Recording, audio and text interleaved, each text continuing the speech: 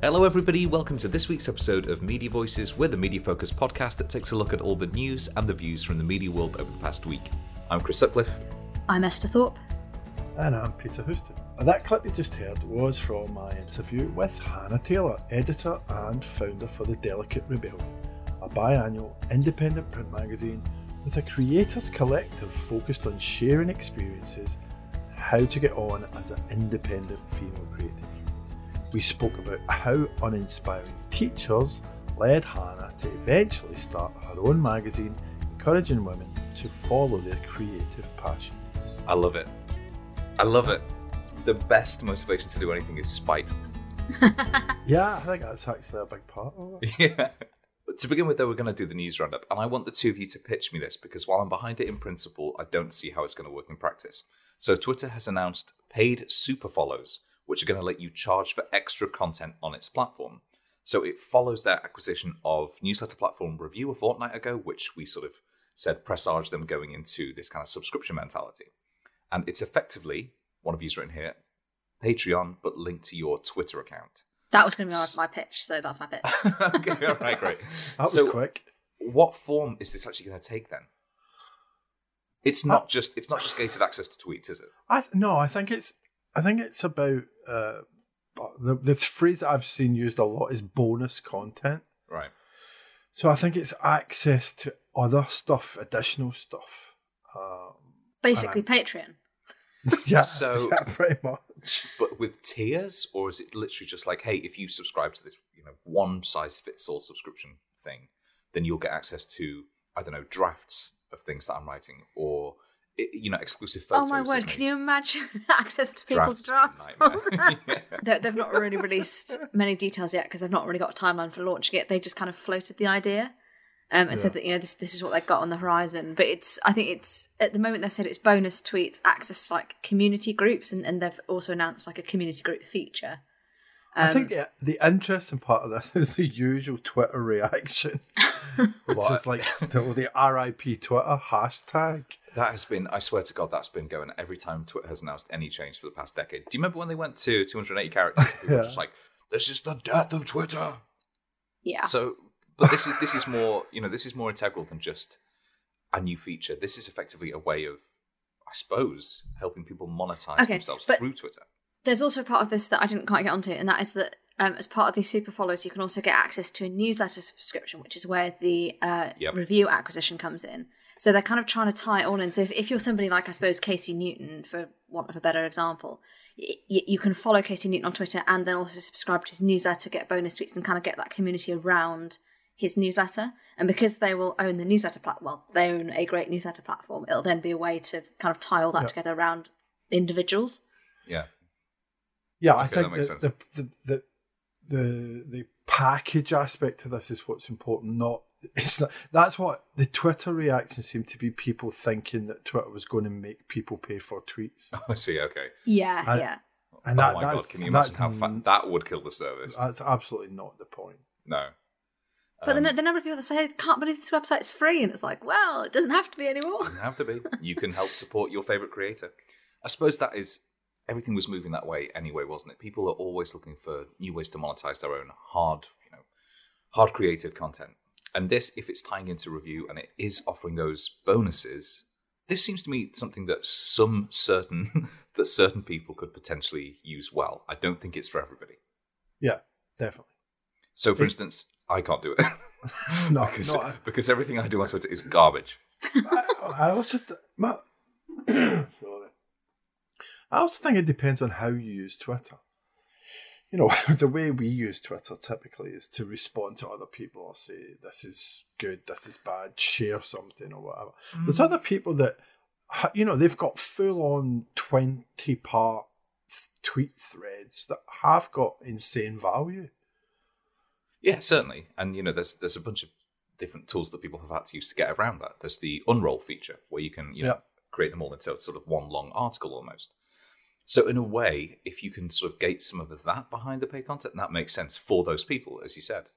But the idea of paying for tweets, I'm really not behind. But I think that the community group and the newsletter subscription, that I can see working. I mean, is this honestly one of these things where we're in the bubble, so it doesn't help, but people are looking at this from such a bubble perspective that I'd love to know what like a normal person thought of this. A normie. Yeah, one of those filthy muggles. Like a civilian. Yeah, exactly, yeah. Somebody who's not in the Twitter trenches day after day after day. But like, we go on and on and on about newsletters, and actually most people don't get newsletters. I think you've got to see this as a bigger Twitter play. I think Twitter is collecting, just as Facebook has done over and over, it's collecting the best bits of other people's social media platforms. You know, there's the newsletter part of it, and then there's the audio part of it, and there's the Patreon part of it, and then they've also, was it Spaces? Yeah, so that's their version of Clubhouse. That's a Clubhouse thing, yeah. And then they've got this community idea. So there's a bunch of stuff coming together here that they've put no time frame on any of this stuff. But if you look 12 months out or 18 months out, this could actually be really quite interesting. Okay, so is there an opportunity here for publishers? Not so much. And in fact, I think if anything, this is going to bring up another flashpoint about how to what extent the journalists own their own brand. Yeah. But I'm thinking if you've got like a niche community, so I'm thinking somebody like Simon Brew with Film Stories. Yeah. He could create a Film Stories newsletter and a community and like a Clubhouse chat room type thing around his Film Stories brand. I'm not suggesting the sort of thing Cosmopolitan could do, but if you've got those kind of smaller niche loyal audiences, I think there's a bit of an opportunity here. Yeah, in principle, absolutely. It's definitely, it's not going to be a one and done solution. Nobody's going to do this to the exclusion of any other, community focused outlet. But it'd be interesting to see. I think that you picking up Simon Brew with Film Stories is the perfect example of somebody who could do it really, really well and actually add value this way. Do you know what Twitter's going to have to do if people have to start paying for content on Twitter? Get some moderators. No. I mean, yes, but that's presumably not. Go on.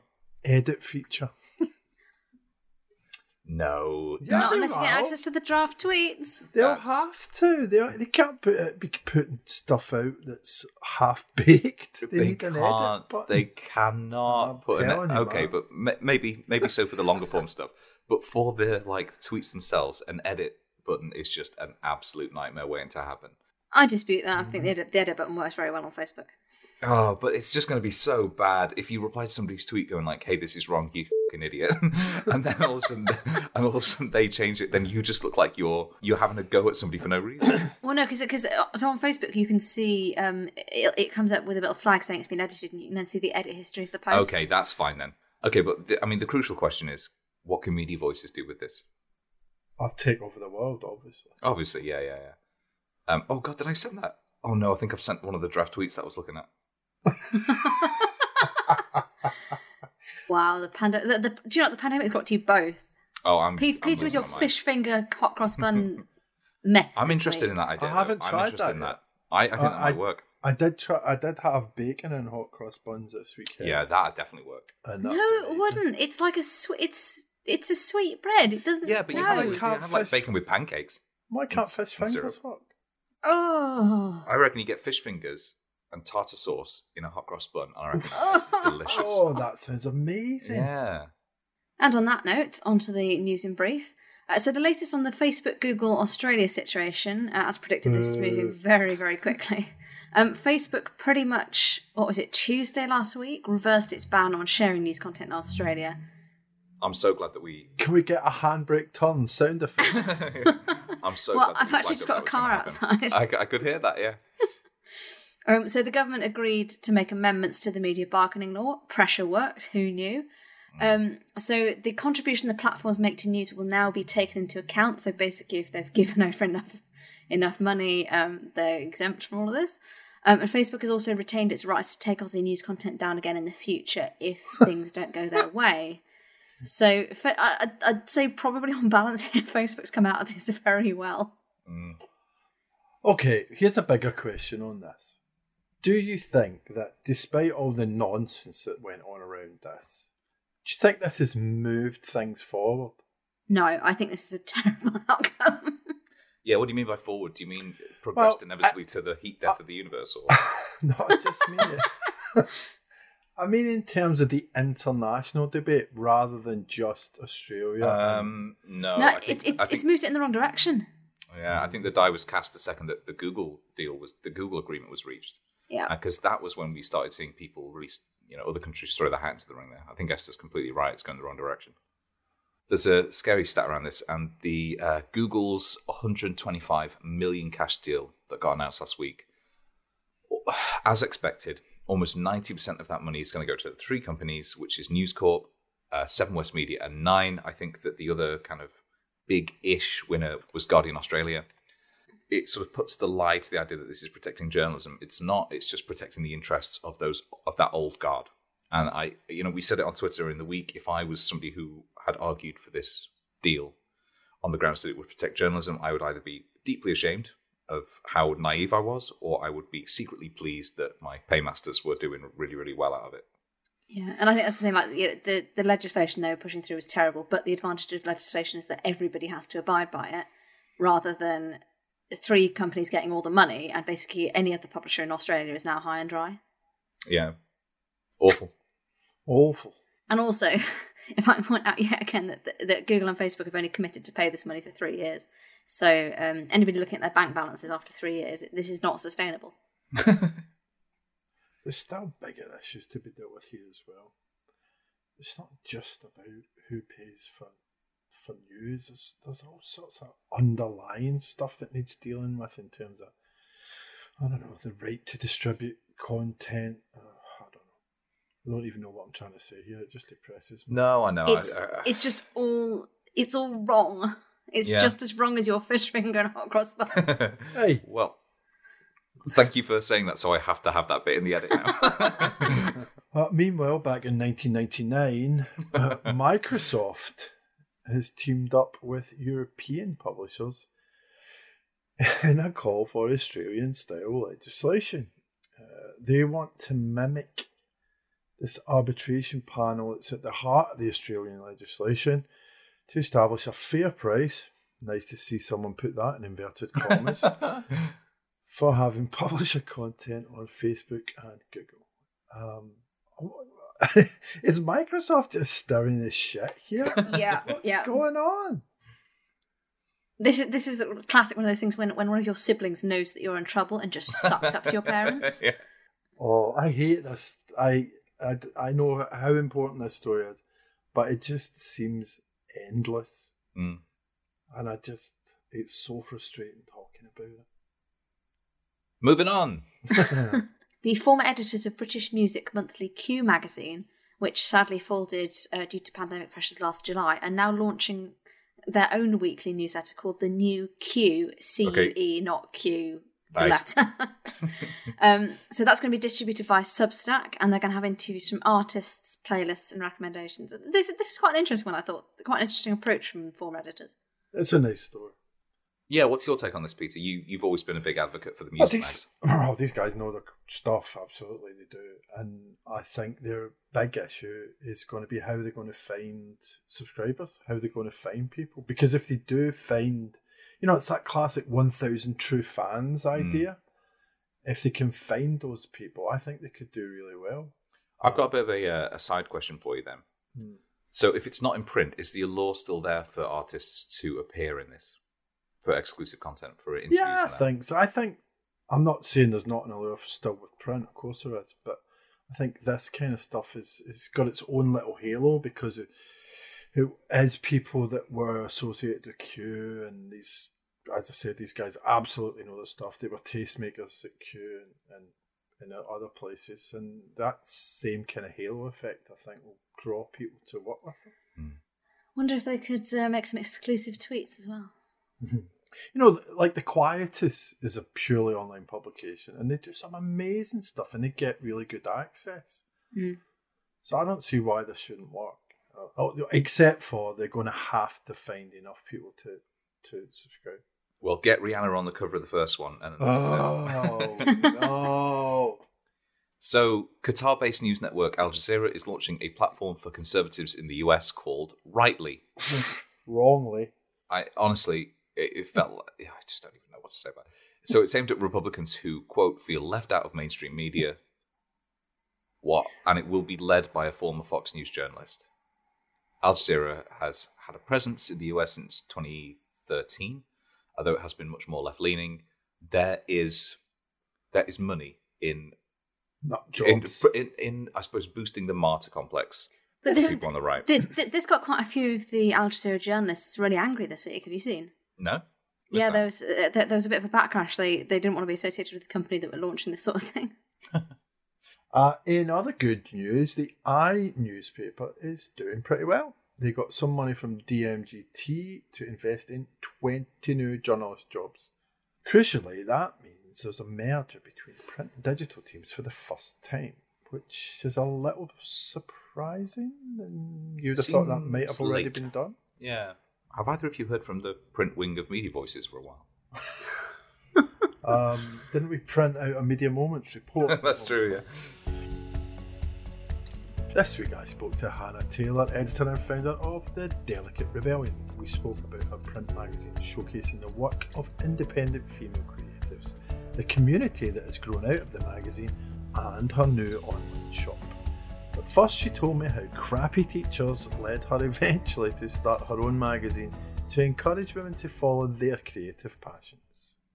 For me, it goes right back to my school days when I was in high school, and I'd always had this interest. I was always quite a creative little kid and always had an interest in the arts, and I think I genuinely thought when I was at school that I'd have a good run at a career in the industry. But when I got into high school, teenage angst, I guess, paired with I had the most uninspiring teachers. It completely derailed my dreams. I was a bit of a daydreamer at school. I didn't really have a lot of attention span for the work that was being presented to me, like the curriculum stuff. And I felt like I was quite quickly left behind when I got into around third year. My art teacher in particular had I think she actually had the longest term negative impact on my confidence. Like it's some of the things that she said to me back then they still kind of rear their ugly head with me today. She had so many opinions on my work, and I think back then it kind of frightened me into handing anything in at all. And I think because art was a subject that I genuinely thought I was good at it, so I couldn't understand why she was always, trying to chip away at my confidence. That actually seeped into the other subjects that I'd taken at school. And yeah, like as I said, even to this day, I have quite a lot of anxiety about showing my work. And, I always get really nervous around launch time because I'm like, I feel like the magazine is such a personal thing to me anyway. I'm almost like, hey, look at this thing that I've made, rather than giving it like, big licks and telling everyone to buy it. So yeah, I definitely still struggle with that. Post-uni, looking for a wee project to keep my fingers in the pot of what I'd learned in magazine publishing.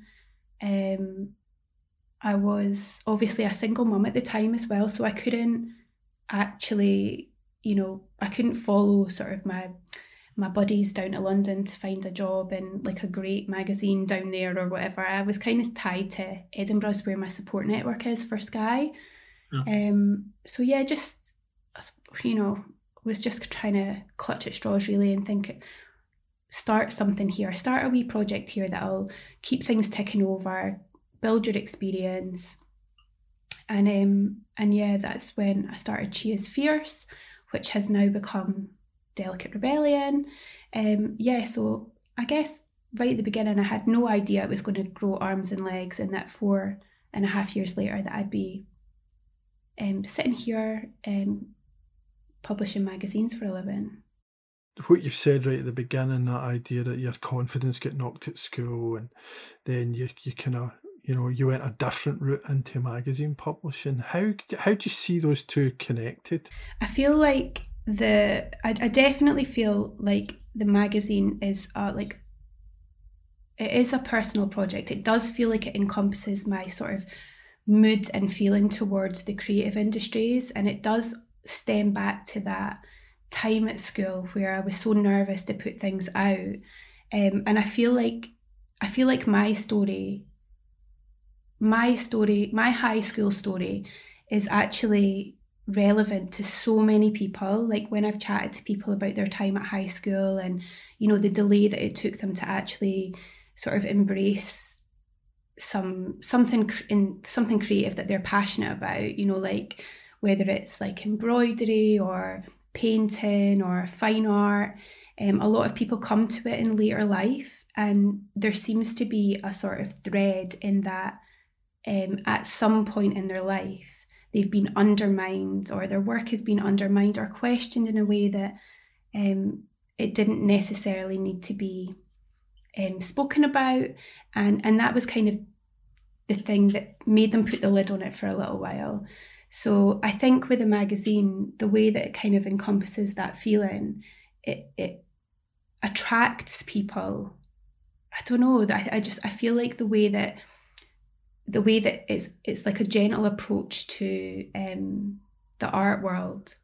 And I've always said that your vibe attracts your tribe. So I genuinely feel that the people who pick up the magazine feel that kind of soft, a gentle approach to putting their work out there. So how did you get from the idea of she's fierce? That's a Shakespeare quote, right? Yeah, it is. Yeah. How did you get from that to Delicate Rebellion? What changed, I guess, is what I'm asking you. A lot, and not a lot, actually.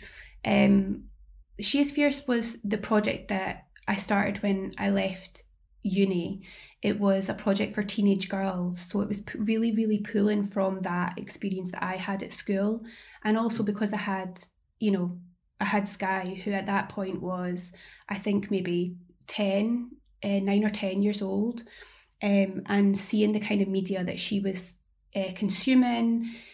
So that's where the She is Fierce came from. I had no idea at that point that it was going to grow arms and legs.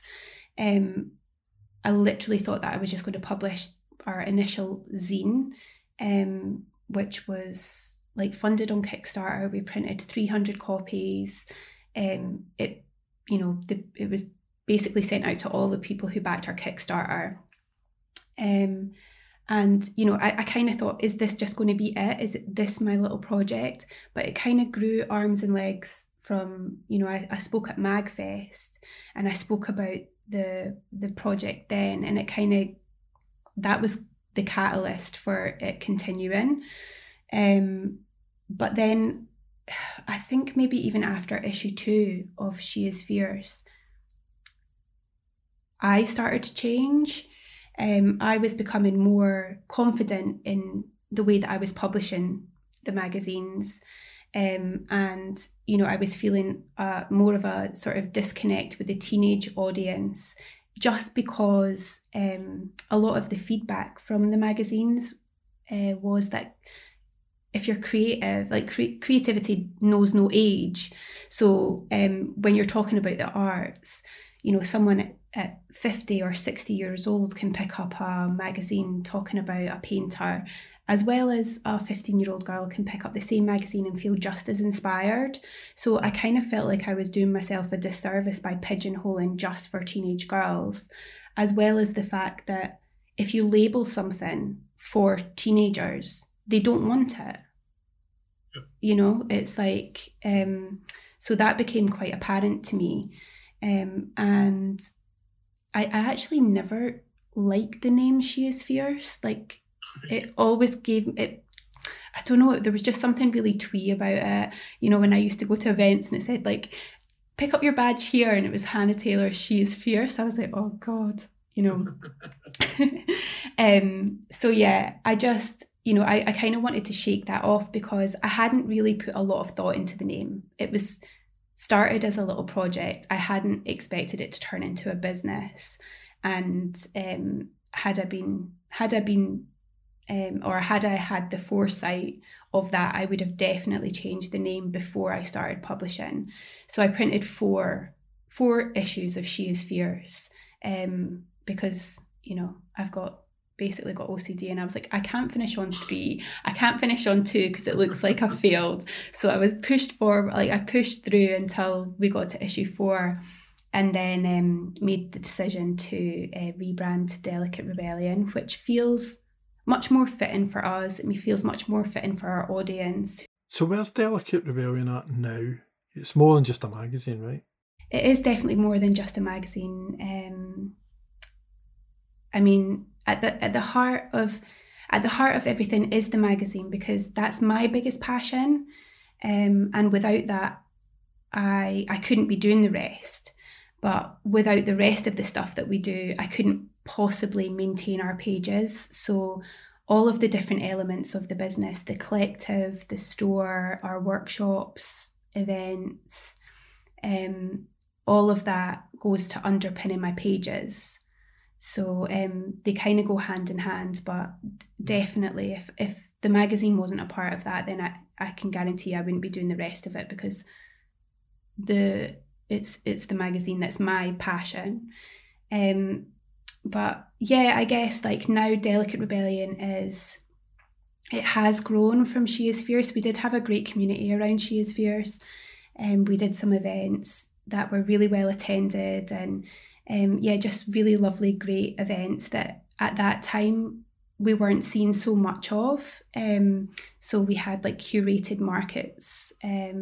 We had, sort of full days full of like inspiration, young artists coming to do spoken word, and we did live podcasting. We had like fashion shows and things like that. And it was very like, I do feel like at that point it was quite ahead of what was going on for young people back then.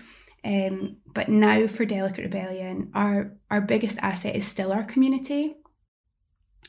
It all stems from the pages of the magazine, because we feature both well-established artists and designers as well as fresh-faced graduates in the art world.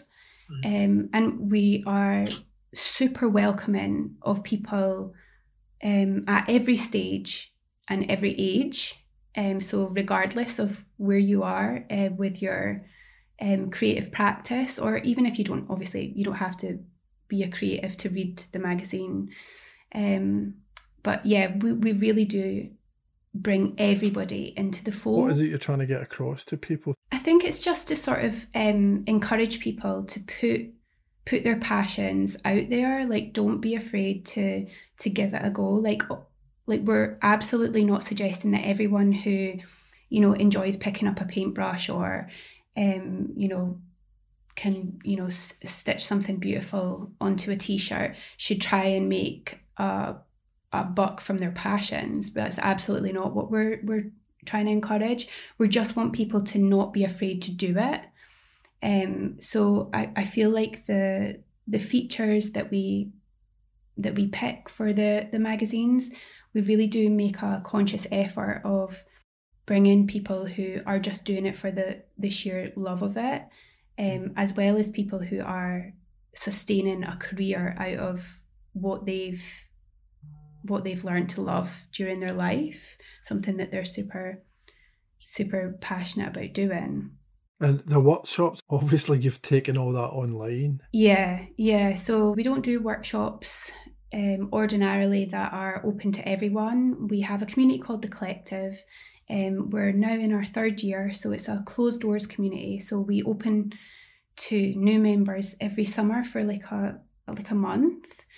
And then people can join us, and then once they're in, they sit with us for 12 months. Right. And yeah, so it's a space for creatives who are looking to level up their practice in the industry. So it is for those people who do want to turn a buck from their passions. And that's kind of come from my journey trying to make money from the magazine and finding it really difficult. And speaking to the girls that we feature in the magazine, a lot of them have been through the same process, but maybe in different niches of the creative industry. So like fashion design, graphic design, service providers, traditional artists, and everyone through that has picked up skills that are actually transferable to one another. So from having these conversations through interviews and things like that for our own magazine, it became apparent that we could all really help each other out. We've all found parts of our businesses that, have worked for us and unlocked maybe like more sales, or, like a little tip over here for email marketing, or I know this really great person that can help with SEO. And I just thought if we pull all our ideas together, we can definitely all sort of, the momentum would be greater for us all going forward, as well as having that sort of shared accountability as well. So the collective is definitely, it's like a little melting pot of creatives from all different backgrounds, and now from all over the world actually as well. We all come together every 2 weeks for workshops on things like like SEO, mailing lists, building your website, copywriting for your business, social media. Actually just off one this afternoon, we had one today on product photography. So it's all those little things that you need to know about starting a creative business, but nobody actually there's not one, you can't just go to uni and learn how to do absolutely everything to do with launching a business. So it's a lot of little, it's like a pick and mix of all the things that you need to know, as well as having the motivation of those creatives around you, so you don't feel so alone. Because it can be such a lonely space trying to put something out there into the world. And as I said, like harping back to my school days, it's terrifying being like, hey, I made this thing, have a look, and then having people, what you think is having people judge you for it. So knowing that you're in a group with hundreds of other people who are in the same position, and seeing somebody just putting themselves out there with no worries and full confidence, it really can rub off on you. So the collective is definitely it's become a huge part of the Delicate Rebellion. And from that, we've actually now launched our store, which launched just Friday there. And the products in there, a lot of them come from my community, a lot of them come from the girls in the collective, and it's been amazing to see them talk about developing these products and then seeing them come to life, and then actually giving them the platform now, sharing my platform with them to help push their products out there. It just feels like a natural progression. How do you decide what you're going to sell in the shop? Well, if I like it. Basically, yeah. I just think, I feel like as like a curator of a magazine and a curator of a shop, for me it genuinely is like, as I said, I feel quite close to my community. I feel like I know them very well. I know who my readers are. I know what they like because they're just like me. So I just kind of pick things that I would really like. You can tell someone's business is changing when you see that they're hiring staff. Yeah. So I mean, it's been amazing. Obviously, like when I started, I had a full-time job, like a crazy full-time job as well. It wasn't even, it was like more than full-time, as well as raising Sky on my own and doing the magazine and the first year of the collective. It was just too much. I was like, oh my God, this is crazy. So once I gave up my job, and I thought, oh, this is going to be so much easier because I've got all this time, but still doing it on your own, it was like, oh my God, like even just thinking about it makes my heart like stop. I think when you're kind of picking your team, you need to realize that you're not I think for me, I always felt that I was expected just to do everything. I'm very much like, if I can't do something, I'll learn how to do it and I'll do it. And that maybe comes from being a single mum as well. I'm quite proud to kind of take ownership of things and see things from start to finish. But yeah, soon after going solo in the magazine, like not having a day job, I realised that I can't do it alone. I can't actually do everything. And that I'm shy at a lot of things. When it came to the collective, relaunching the collective last year, I just thought, I don't want to do it again on my own. I just don't think I could. I was so exhausted. It's a lot of work, and probably felt like more work for me as an introvert, having to push myself into an extrovert space. So the last thing we ask all our guests is, what was the last piece of media that you consumed, which is a horrible phrase, that you liked, that moved you, that made you laugh, made you cry, or that what would you recommend to our listeners? Oh, well, I have been absolutely loving a podcast called Song Exploder. Oh, you know it. Yeah, I do.